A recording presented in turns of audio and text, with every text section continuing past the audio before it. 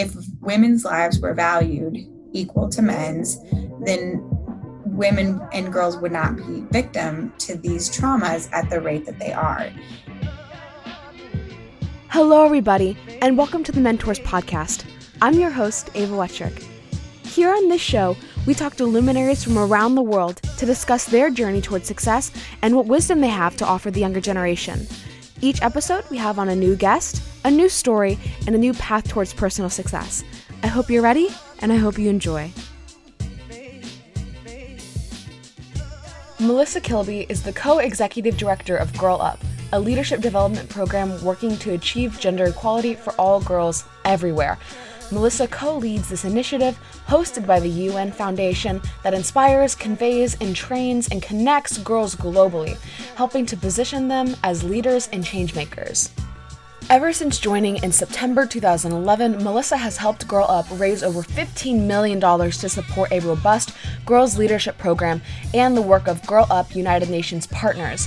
Melissia works with corporations such as the Walt Disney Corporation, Caterpillar, Johnson & Johnson, Oath, and others, as well as managers in the grant-making and investments to the UN agencies including UNICEF, UNHCR, UNFPA, and UN Women.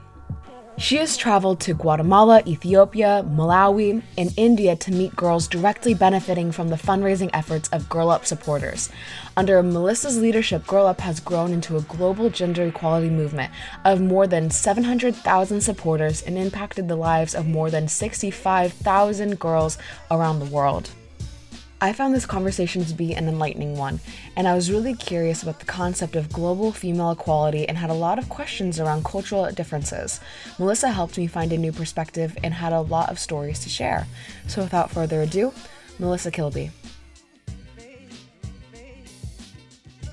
Hi, Ava. Hi, Melissia. Wait, does everyone... Oh, and do you have your video on? You don't have to. Okay. Okay, there we go. I just want to know who I'm jumping back and forth between. Sometimes it's a little troubling, sometimes it's a little difficult to tell. I was just talking about, I wasn't talking about the summit, but I was learning about the summit. I really enjoy, ever since I got into the UN stuff a couple years ago, I've always enjoyed just watching all the UN stuff unfold. I was supposed to go to New York for another UN summit this spring, but it got canceled because of Corona. I was really upset. So is it all your summits virtual right now? Yeah. I don't know if you were chatting with Rakendra before I jumped on, but yeah, we pretty much moved. This is Melissia. We pretty much moved everything online since April. So, but it's been really exciting. We have over 10,000 people registered for our summit next week, and we usually have about 450. So it's a big opportunity to pull in a global audience. Whoa, yeah. Actually, what else is Girl Up to right now? Because I was doing a lot of research and a lot of it was like past events. A lot of your publications were in 2018. So I'm really curious about what you guys are up to in 2020. Yeah. Oh, hang on. I got a speaker talking to me over here. Oh, you're good. You're good. So right now we're in the middle of, it is like crunch time. We have our big leadership summit next week.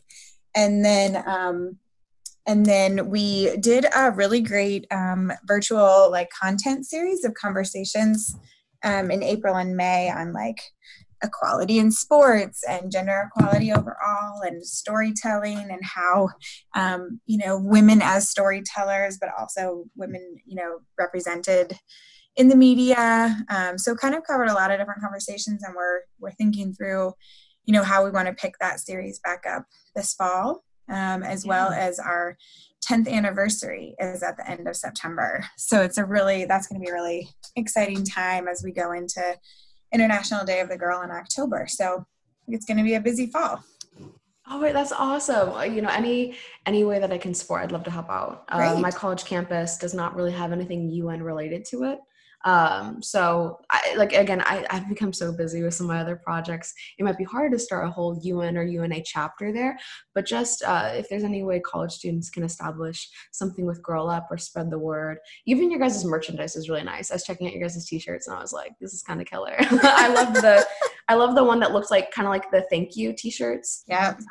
That one was like my favorite design. I love that. You Nice. can have it in your We'll store let our though. designer know. She puts a lot of thought into those t-shirts. So Oh my gosh, well, she kills it. Yeah, and when you're talking about storytelling and stories, I was really fascinated by a lot of your guys' stories. Two that really, well, one especially that really stood out was the bicycles. Being able for a lot of these young girls to be able to bike 10 or 20 miles in order to go get their education. Has there been any new empowerment stories that Girl Up has been able to participate in? yeah, I mean, it's been really interesting. Our last school cycle campaign was a couple years ago, but that was an incredibly powerful, I think, fundraising call to action for our girls, very tangible. I think a lot of our stories recently, really come from the activism of the girls. We've grown globally, and so there are Girl Up clubs in more than 120 countries now, and so you start to get a real unique variety of the kind of grassroots actions that girls are taking. So, whether it's someone who's fighting a dress code policy that is biased and discriminatory to girls, or, girls and women who are advocating and working to provide menstrual hygiene products and, really taking that issue on. It's been really interesting to see. I was in Uganda earlier this year, and I got to meet with a bunch of our Girl Up clubs. And a lot of the clubs that have started in Uganda are, they're doing crafts and selling products to raise money. And then they're using that money to support like local women's shelters and other organizations where they can donate menstrual products. And so I love that example because that's such a universal thing to, having a vagina and being a woman and being a menstruator. Or being a non-woman and being a menstruator, is that is something that, your circumstance and your access to resources can really preclude you from advancing if you don't have access to those menstrual products. And so it's one of those really great universal kind of actions that our girls take, whether it's in Seattle or in Uganda. So I love that. But yeah, I think it's been really interesting to just see how Girl Up has evolved so much because of the individual girls and the actions and the things that they decide to tackle. And, we do a lot of things across the whole organization. We had started a petition earlier this year as part of our Sports for a Purpose campaign around holding the International Olympic Committee to the gender standards that they said they were going to meet. And so we worked on a petition and we really started to push that out to really hold them to do the things they said they were going to do for what was supposed to be the 2020 Summer Olympics, which obviously, has gotten postponed, but we're still really pushing that advocacy forward. So there's a lot of things that we'll do kind of on a global or national level, but then really where the magic and the impact of Girl Up, it really comes from the individual girls who do this work and take these actions like in the spirit of Girl Up. And that's where the beauty is. Yeah, and definitely, when I was doing research on you guys, I decided to reach out to a lot of my friends who are really curiously minded and who have a lot of ideas and questions about, women's rights and gender equality. And something that came up, especially when it came to third world countries, was that perspective shift. And there's two ways that we thought about it. You have, when you're in third world countries, like you've been to a lot of them, is there, is it normalized? Is this, inequality normalized? Do these young women recognize that they have unequal rights, or do they already recognize it and they're pushing and they're advocating? And then equally, and we can get into this other subject of perspective, but, from what you've seen culturally, is a lot of this gender equality tolerated amongst women? Yeah, I think those are both really great questions. And what I have found to be one of the most profound takeaways from from the traveling that I've been able to do to developing countries, to the conversations that I have with girls here in the US or in the United Kingdom or in, affluent communities in Brazil, or sort of where there are resources, is that there is no place in the world where girls and women are equal, period. So our levels of inequality definitely differ. And I think the way that it that it actually manifests in our day-to-day experience do vary. But you and I are not equal to men here in the US. We still have gender discrimination, we still have pay gaps, and obviously when you factor in race, disabilities, sexual orientation, you start to see those gaps widen. But even for, me as a white female, straight, heteronormative, middle class, college educated female in the United States, I'm still not equal. So I think that's been really interesting to just really to be able to see that firsthand. And what I find in some of the places that I've visited, where you would consider that to be a developing country, there is just as much passion and advocacy and fighting for equality as I have in my body today for myself, for my daughter, and I think that what has been really exciting to see, and I would say, has evolved over even my 9 years with Girl Up, is that with social media, with our smartphones, because smartphones are in every corner of the world, girls are consuming media, are joining Girl Up, are learning about Girl Up. They might not have a computer, but they might have a smartphone. And so they're seeing what's possible. That whole idea, if you can see it, you can be it. And a couple decades, it might have taken a development worker or somebody to come into their village or community for them to actually see a female, role model in this kind of position. But now there's just more global awareness of what you can aspire to be, who you can aspire to be, even if that's your female teacher. There's that aspiration. And I think with aspiration comes passion and advocacy. So I think, to the first part of that question, there's just as much energy and passion for equality. In places you would maybe be surprised, but there's also a lot of gratitude and joy for what they do have, that I think sometimes we, who are surrounded by so much and have access to so many resources, can really learn from a place of being grateful for what we have and what we have access to. Yeah, that's incredible. The fact that everyone does, so many people have the access to see what is possible and see the potential, especially within their own countries, with their own communities, really sets my heart ablaze. Like, female rights, female equality is something that I strive heavily for. It's something that I adore, especially when it comes to, the inequalities that do exist, and just wanting to, how do I phrase it? Like, not like fix them, but you amend them, you help them grow, and you help build up. The thing is like, when it comes to that perspective shift, so if you have the world seeing the potential and the possibility, you also have the counterpart. You also have men seeing these things, men seeing women progress. And, when it comes to movements, especially social movements, a big shift is always perspective. So when it comes to Girl Up, you have women supporting women, which is fantastic. Do you also have a component, or have you also seen men come along and, allow themselves to shift their own perspective on female rights and female equality? Yeah, I think that's a really interesting question. And I think it's one that has evolved a lot with Girl Up over the years. First few years of Girl Up, many of the girls who joined clubs really were craving that safe space, that girls only space, to really be able to have conversations about what they wanted, what the challenges were that they were seeing, what they wanted to do with their activism. And I think really even of late in the last couple of years, I've really seen our Girl Up leaders really have the desire to invite boys into that conversation, to have different conversations with their own fathers, honestly. And there is a real awareness that I think is more recent in the fact that, like, we can't just talk to each other as girls and women, because we need partnership.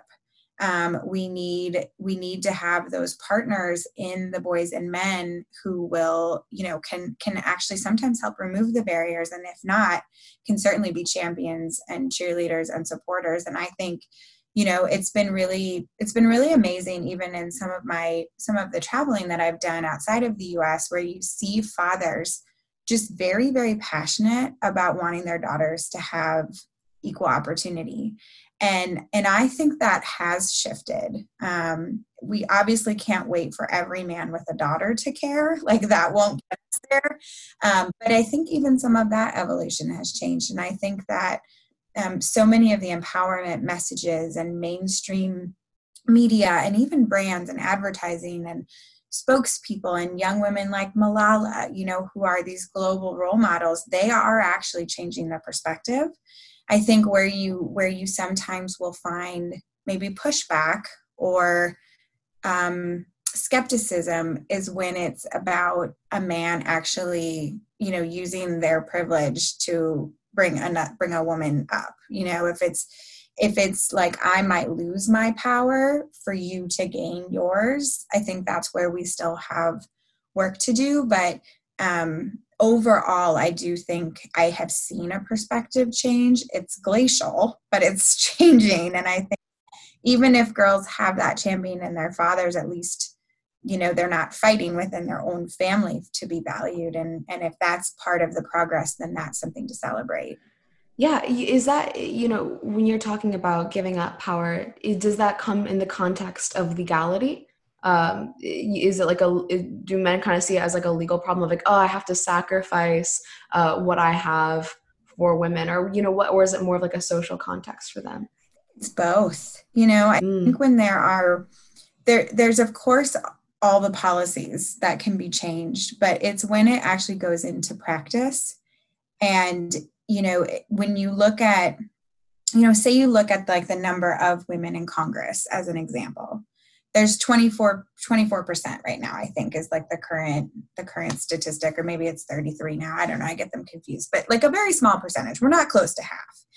To be at half, that would mean less men in Congress. So when you look at the math, and we're striving for equal, we're not striving for the majority, we're striving for equal representation. That means that there will be men who will lose their seats, which means they will lose power as an individual man, but then also as a majority. And I think that is where you start to see the hesitation, the sort of saying one thing but doing another.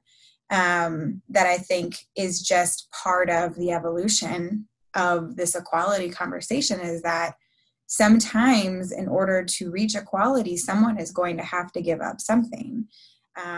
And to get men to understand that they would benefit from that is really the key, because it's like, personally, I might not be in power, but would my life be improved if there were more women making decisions about what happened in my family, with childcare, with my wife's, pay. There's a lot of ways that equality actually benefits men too. And if we can get them to understand that, then hopefully the individual, ability to wield decisions becomes less of the driver. But I think that's a place where we still have work to do. Oh, yeah. Something that Jalen Boone was talking to me about, he was like, you wouldn't really think about it, but women's rights and gender equality is an area of focus that we like to put on a pedestal and we like to talk about. But honestly, he's like, there hasn't been much work being done. He's like, a lot of the work, like the real work and the real results that I can point you to is Girl Up and some other organizations. He said a lot of times, companies or people say like, yeah, this does matter, but they don't necessarily show it. Something really interesting that you kind of mentioned was this idea of, how do I phrase it? This idea of, I can't phrase it. I'm trying to think of what you said, because you said it a little farther back. It was something about, having the perspectives matter. Women's perspectives, do absolutely matter. Gen Z as a whole, we do respect a lot of people's perspectives because we know that there's benefit to it, to an individual experience, then applying it not to the whole, but understanding that this could be a possibility. This person's life does make sense in a way. So we have to take a lot of people into account. Something also really interesting that I was thinking about as you were talking was, the idea of that push forward. So like a huge example is women's suffrage. A lot of people wouldn't see this in history, but women's suffrage wasn't it wasn't the majority of women going after it. It was a small group of women that said, hey, we want equal rights. And a lot of women took a step back and they're like, we're terrified of equal rights. Like we don't want to be, because at the time it was being drafted and also meant bucket duty, I believe. So they're like, we don't want equality because we don't want to put on all these other things. So a lot of women shied back. In your pursuit of equality and what you've seen around the world, are there unintended consequences? Are there other factors that we wouldn't really think about that you and other women have to fight against in order to find that balance? Yeah, I mean, I think there's always the sort of underbelly of it, right? Like what's the unexpected consequence. And it's been really interesting to actually see during this pandemic, coronavirus pandemic.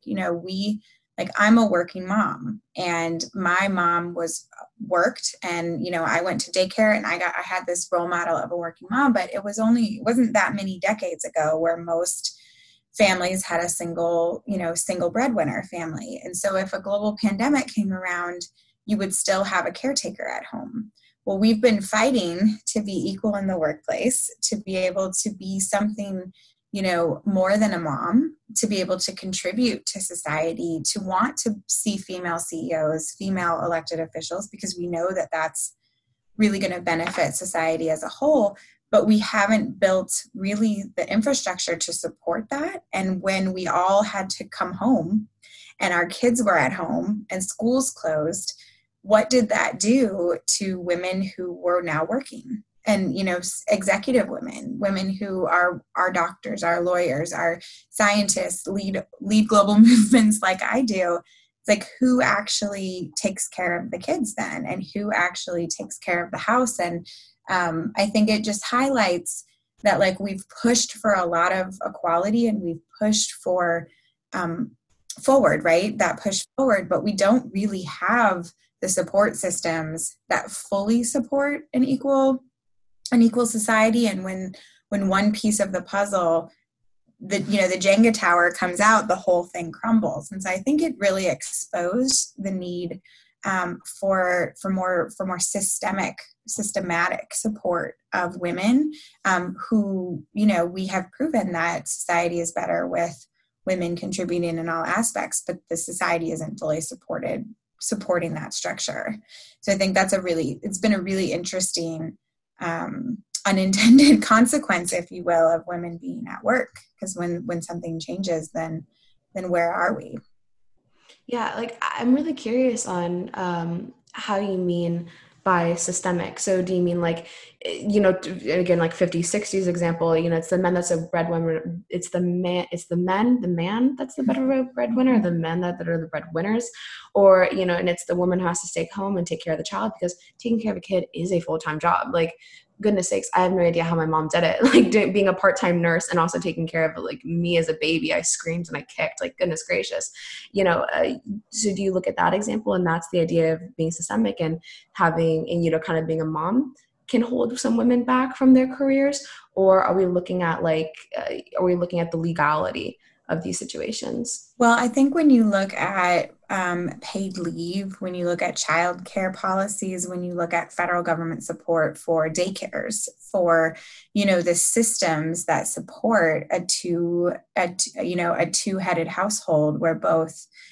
parents are working, and, it's not just a mom and a dad. Sometimes it's two moms, two dads, three generations. It sort of can take the shape of any family form. But when you need sick leave, when you need a living wage and not to have to work three jobs, when you need to know that your job will be there after you give birth and go back to work, how long are you expected to be home?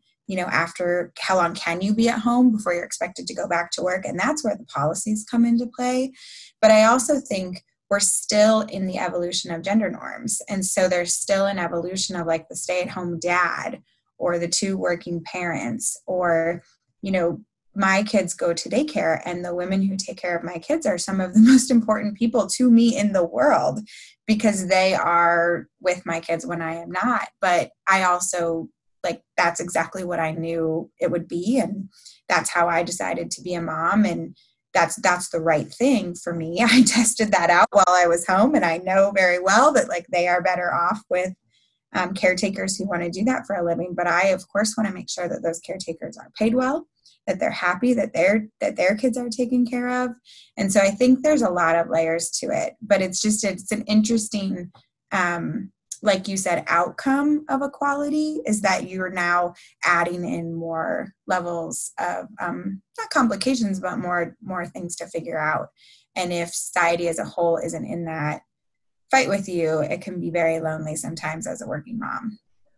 Yeah, actually, that's a idea that I haven't really even heard, but that I've never really even heard people bring up too much is the idea of, well, yeah, like people support mothers, but what's past that? Past that is, that paid or unpaid leave because of pregnancy. Then I have to take care of these kids, but I also need to send them off to daycare because I have to go back to work at a certain time. And right now I'm studying business law, and we're going through like discriminatory law right now. So just like, hey, you can't not hire someone because they're pregnant, essentially. And, when we were looking at medical leave medical leaves, and that was paid or unpaid and what the company policy allowed, I was like, man, some of these ideals do not really help pregnant women, especially if they have to take care of their kid for a longer time. That, and I've talked to some friends in the past, and one of my friends said, well, if the company doesn't need, if a woman goes off and she's pregnant and she leaves the company for 6 months to take care of their baby, and if the company functions without her, then they don't need her. And I was like, wait. So because she left for 6 months to have a baby, she doesn't get to have a job because the company doesn't necessarily need her to be there? Oh my goodness. And like, that was like a whole radical perspective. So you do bring up something really cool. And, as a whole, there are so many layers to it, especially interpersonal. Something that I was contemplating when I was researching you and your work was the internal things that these women go through. On your website, like one of the top 3 things that are talked about was like child marriage, sexual violence or violence against women, and then what was the third aspect? I'm blanking on the third aspect. But yeah, there was a lot of traumas and trials that women had to go through specifically because they're women. And, when you go to these areas and you see a lot of these bad things that happen to women there, how do you help them get through those things internally and then, overcome that oppression, especially in terms of helping them develop self-confidence and leadership while in their past they've gone through some really, really horrible actions? Yeah, I mean, I think that's the challenge of all of this is that, there's no authority that sort of I have as a part of Girl Up or that any of us have. It's really about what's happening on the ground in the community. What is the support system? What is the legal ramifications for this? Who are the people that girls and women can turn to in times of trauma? And I will say, like, this is universal. The sexual violence statistics are universal to the world. There is nothing about your economic status, your geography, your religion that like protects you from being potentially victim to gender-based violence. And so it's about how are our communities, first of all, working to prevent that trauma from the beginning, but then also how are we prioritizing and supporting survivors so that this moment, these instances of trauma aren't debilitating to the point that their empowerment is sort of, reversed and that they don't actually feel like they can, push forward. And I think the programs that we support through our UN partners and the work that our Girl Up leaders do, to advocate for policies that are enforced and for shifts in societal norms that don't value girls and women's lives, that is one of the greatest things that leads to sexual violence. And whether that's early enforced marriage and child marriage, if it's trafficking, if it's rape, if it's, all of these things, is that if women's lives were valued equal to men's, then women and girls would not be victim to these traumas at the rate that they are. And so a big part of prevention is shifting that perspective on the fact that girls' and women's lives are valuable. And I think that that's where you see so much important work happening. That's where I think Girl Up really is making a difference, when you have young women who are educated, passionate, informed, who are out using their voices, using their platforms around the world, and demanding to be valued. That is where you really start to see that shift and those norms shift. Because if you are a valuable person to me, I will protect you. If you are a valuable person to me, I will not harm you. And so I think, there's a lot to that. And then it's also just about making sure that the opportunities don't disappear once, a trauma or a conflict or a discrimination has occurred.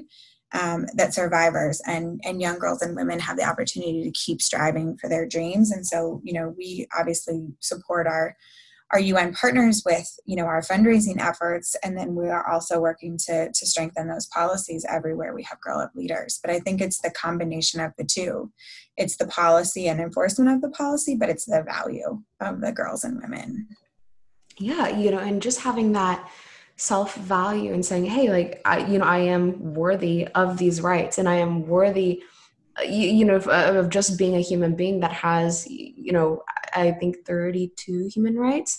I'm entitled to all of these, and I deserve all of these. How do you allow women to open up to that idea, right? So when you take young women and they're like, hey, like, we want to be valued, like, we want this equality, how do you instill them with all these leadership abilities and all this self-confidence in order to take charge and in order to seek out what they want? Yeah, I've always said, and the thing that I love about Girl Up and the way that we work with young women and young leaders is that they get to lead the day that they show up. The day they sign up, they have the opportunity to start leading that in that moment. And in my experience personally, but also in what I have seen from our girl leaders, is the minute that you are leading and that you recognize that you are leading, even if you don't know what you're doing, but you're still doing it, then you see yourself as a leader, and you then can continue to lead. And you start to gain confidence in the value of your voice. If you can get someone to change their mind, if you can get someone to follow your idea, to help you achieve a goal that you've set, to get your vision enacted into a reality, and you can see your own role in that as leading, that changes who you see yourself as. I like to say that once you see yourself as a leader, you will always be a leader, and you will have confidence in your ability to lead, and that's just a place to build from. And I think that has been, one of the most transformative experiences of our Girl Up leaders, is that they jump right in, they start leading. We give them tools, but we don't prescribe or instruct. It's really up to the girl, what she wants to tackle, how she wants to do it, who she wants to bring along with her, and what impact she wants to make, which means she's making key leadership decisions right away. And the minute she has confidence in those decisions, then that's how she will always see herself.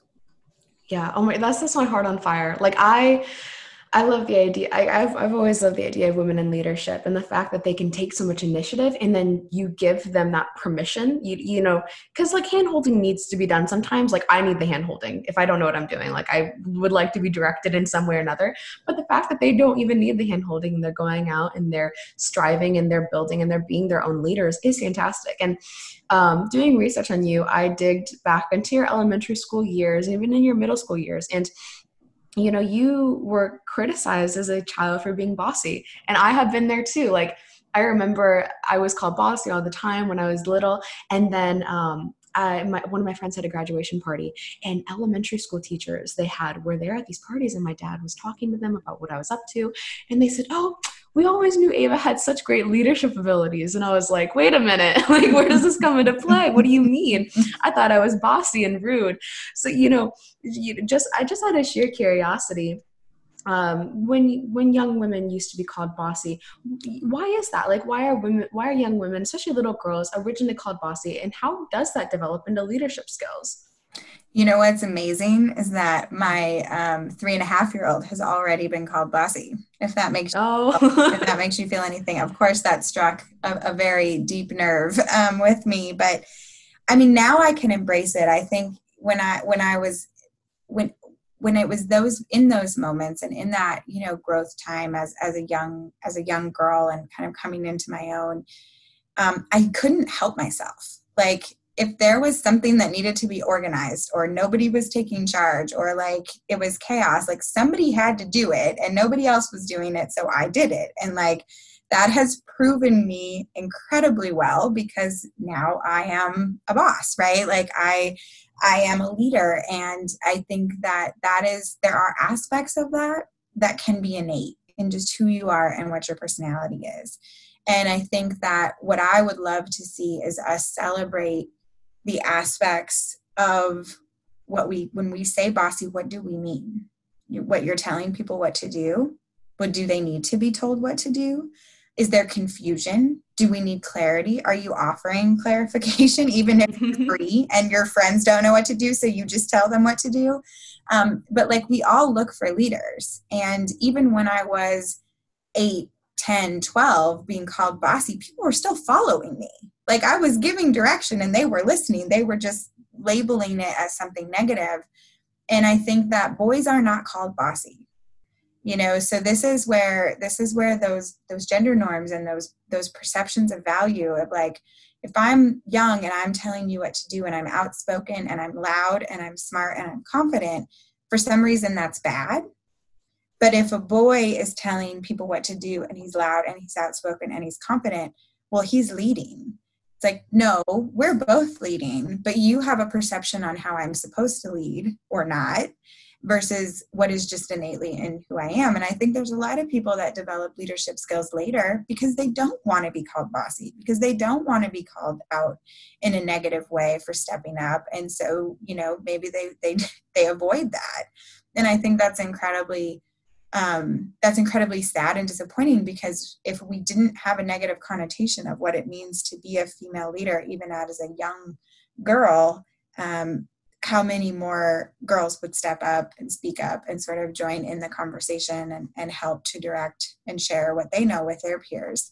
I'm not even sure if I answered your question, but that's my reflection on no. benefit of bossy. No, I love it. I love it so much. Like, and the fact, and because again, like sometimes it depends because like my sister does a lot of activities, and in one such activity, there is a girl who thinks that she's a leader, but she's actually quite mean, you know? So yeah. It's like, there is a line between. There's a difference. Yeah. And I liked your definition. I liked your definition of competency of like, hey, is there confusion? Is your child trying to clarify what's happening and trying to help people along and tell them what to do because they don't know what's happening? Mm-hmm. That's called leadership. Like, they're being a leader. They're not being mean or rude or pushing other kids around. They're genuinely wanting to help and wanting to speak up and be that leader. And, you know, when you were talking about, just the cultural idea of femininity, I just kind of started to think about all cultures and how feminism has kind of has waved out in a lot of ways. And, you know, you're this fantastic world traveler. What sort of different types of feminism have you seen? You know, does England does it differently than America? Like, is it represented different in like China than it would be in Brazil? And if so, what have been your biggest takeaways from these other countries and said, wow, like that's a really powerful approach? That's a really great question. I mean, I think feminism is such a special word in that people interpret feminism so differently. And that can be individually, that can be culturally, that can be geographically, you know, that can even be, you know, from different identities that we bring to the idea of feminism.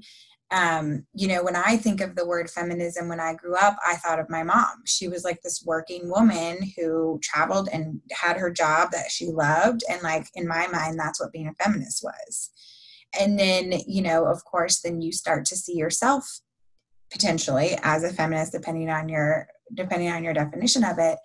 But then you also start to understand that other people define feminism differently. and that there's a lot of people who have a lot of feelings about this. It can be very much based on generation, based on geography. And I think that what I have learned, and I think what I take away from seeing the feminist movement, to seeing feminists and seeing the idea of feminism, is that the core value, the core tenet is the value of being a woman, and that there is value in being a woman. And so whether you think that that means that we should be equal, whether you really don't like men, whether you think that there are levels of inequality within feminism, and whether you've experienced those, at the end of the day, the universal feeling is that women are valuable and should be valued. And how you fight or advocate or quietly work behind the scenes to increase that value and to increase the perception of that value and the realization of that value can look a lot of different ways. And so I would say that's kind of been my just overall learning, is there is not one way to be feminist, to be a feminist, or to embrace feminism. There are many, many ways. But at the end of the day, if you believe in the value of women, of girls, of our ability, of our opportunity, then that's my definition of feminism. Oh, absolutely.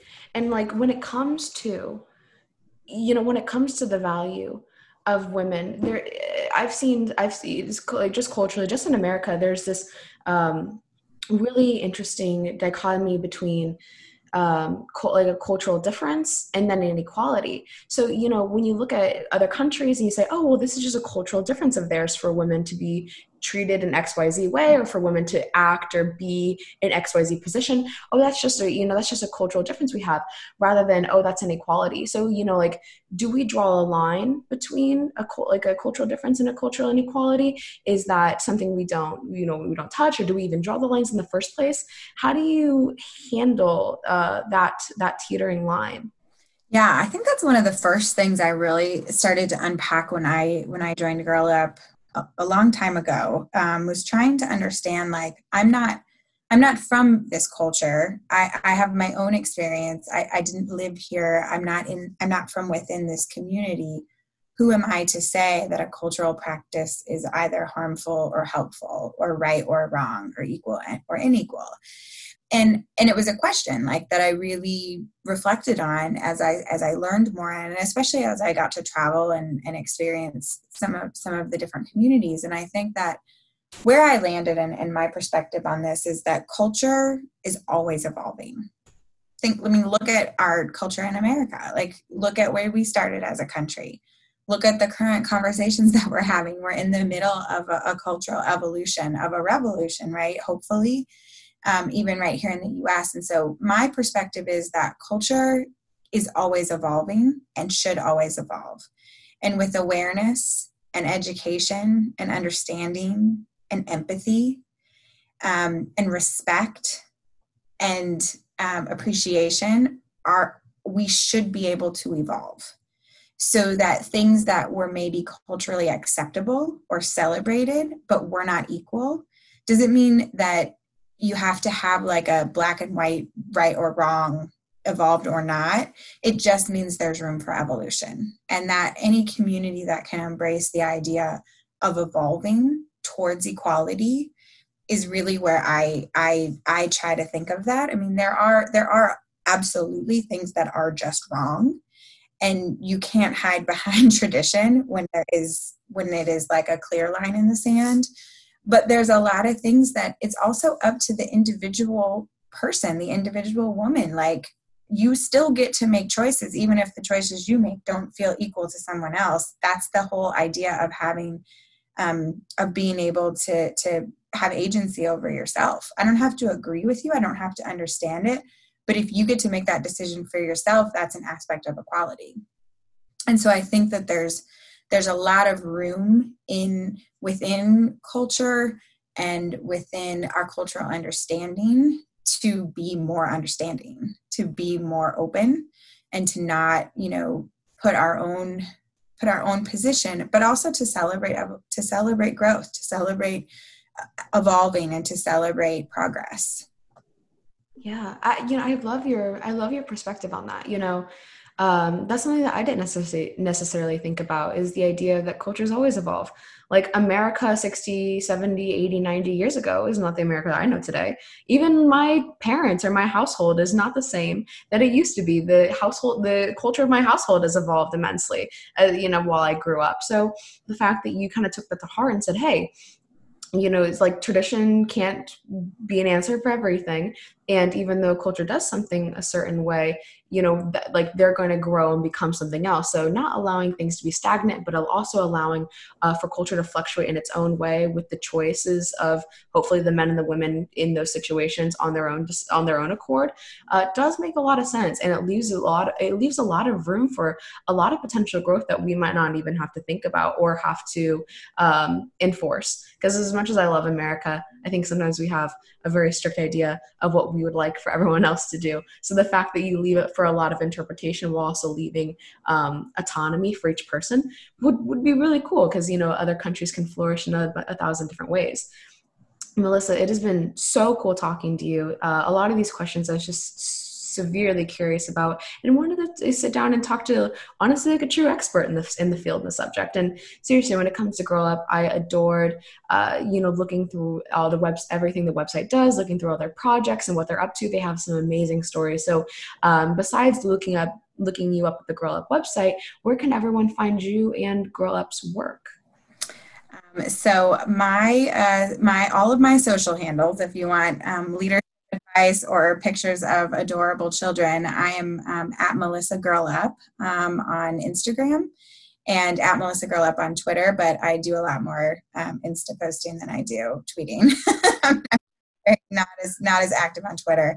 But also, really the Girl Up website is where you get to see this work in action. Look at the stories section, be inspired by the girls who are doing this work. It is my tremendous privilege to, ensure that our platform is as strong as possible, can be as large as it can be, so that we can really bring every girl who wants to be a part of this movement into the work. But I really see my role as being someone who works with the team to make sure that platform is there, because I believe that is how we change public perception, that is how we get the community support and buy-in to change policies, to enforce policies, and to make sure that every girl everywhere has the agency to determine her own future and has the opportunity to reach it. And so I think it's truly in elevating the voices and stories of girls and women so that we all value them. Absolutely. And I couldn't agree more. And Melissa, thank you so much for being on. Thanks for having me, Ava. Thank you so much for taking the time to listen to this interview series. I would love to know some of your best takeaways. You can find me easily on LinkedIn or Instagram just by searching Ava Wettrick, and I'll happily get back to you and have a conversation. If you really enjoyed this episode, please feel free to leave a rating in iTunes. That act will compound in ways that I can't even imagine. As you have just found a mentor here, go out into the world and see who you can be a mentor to today.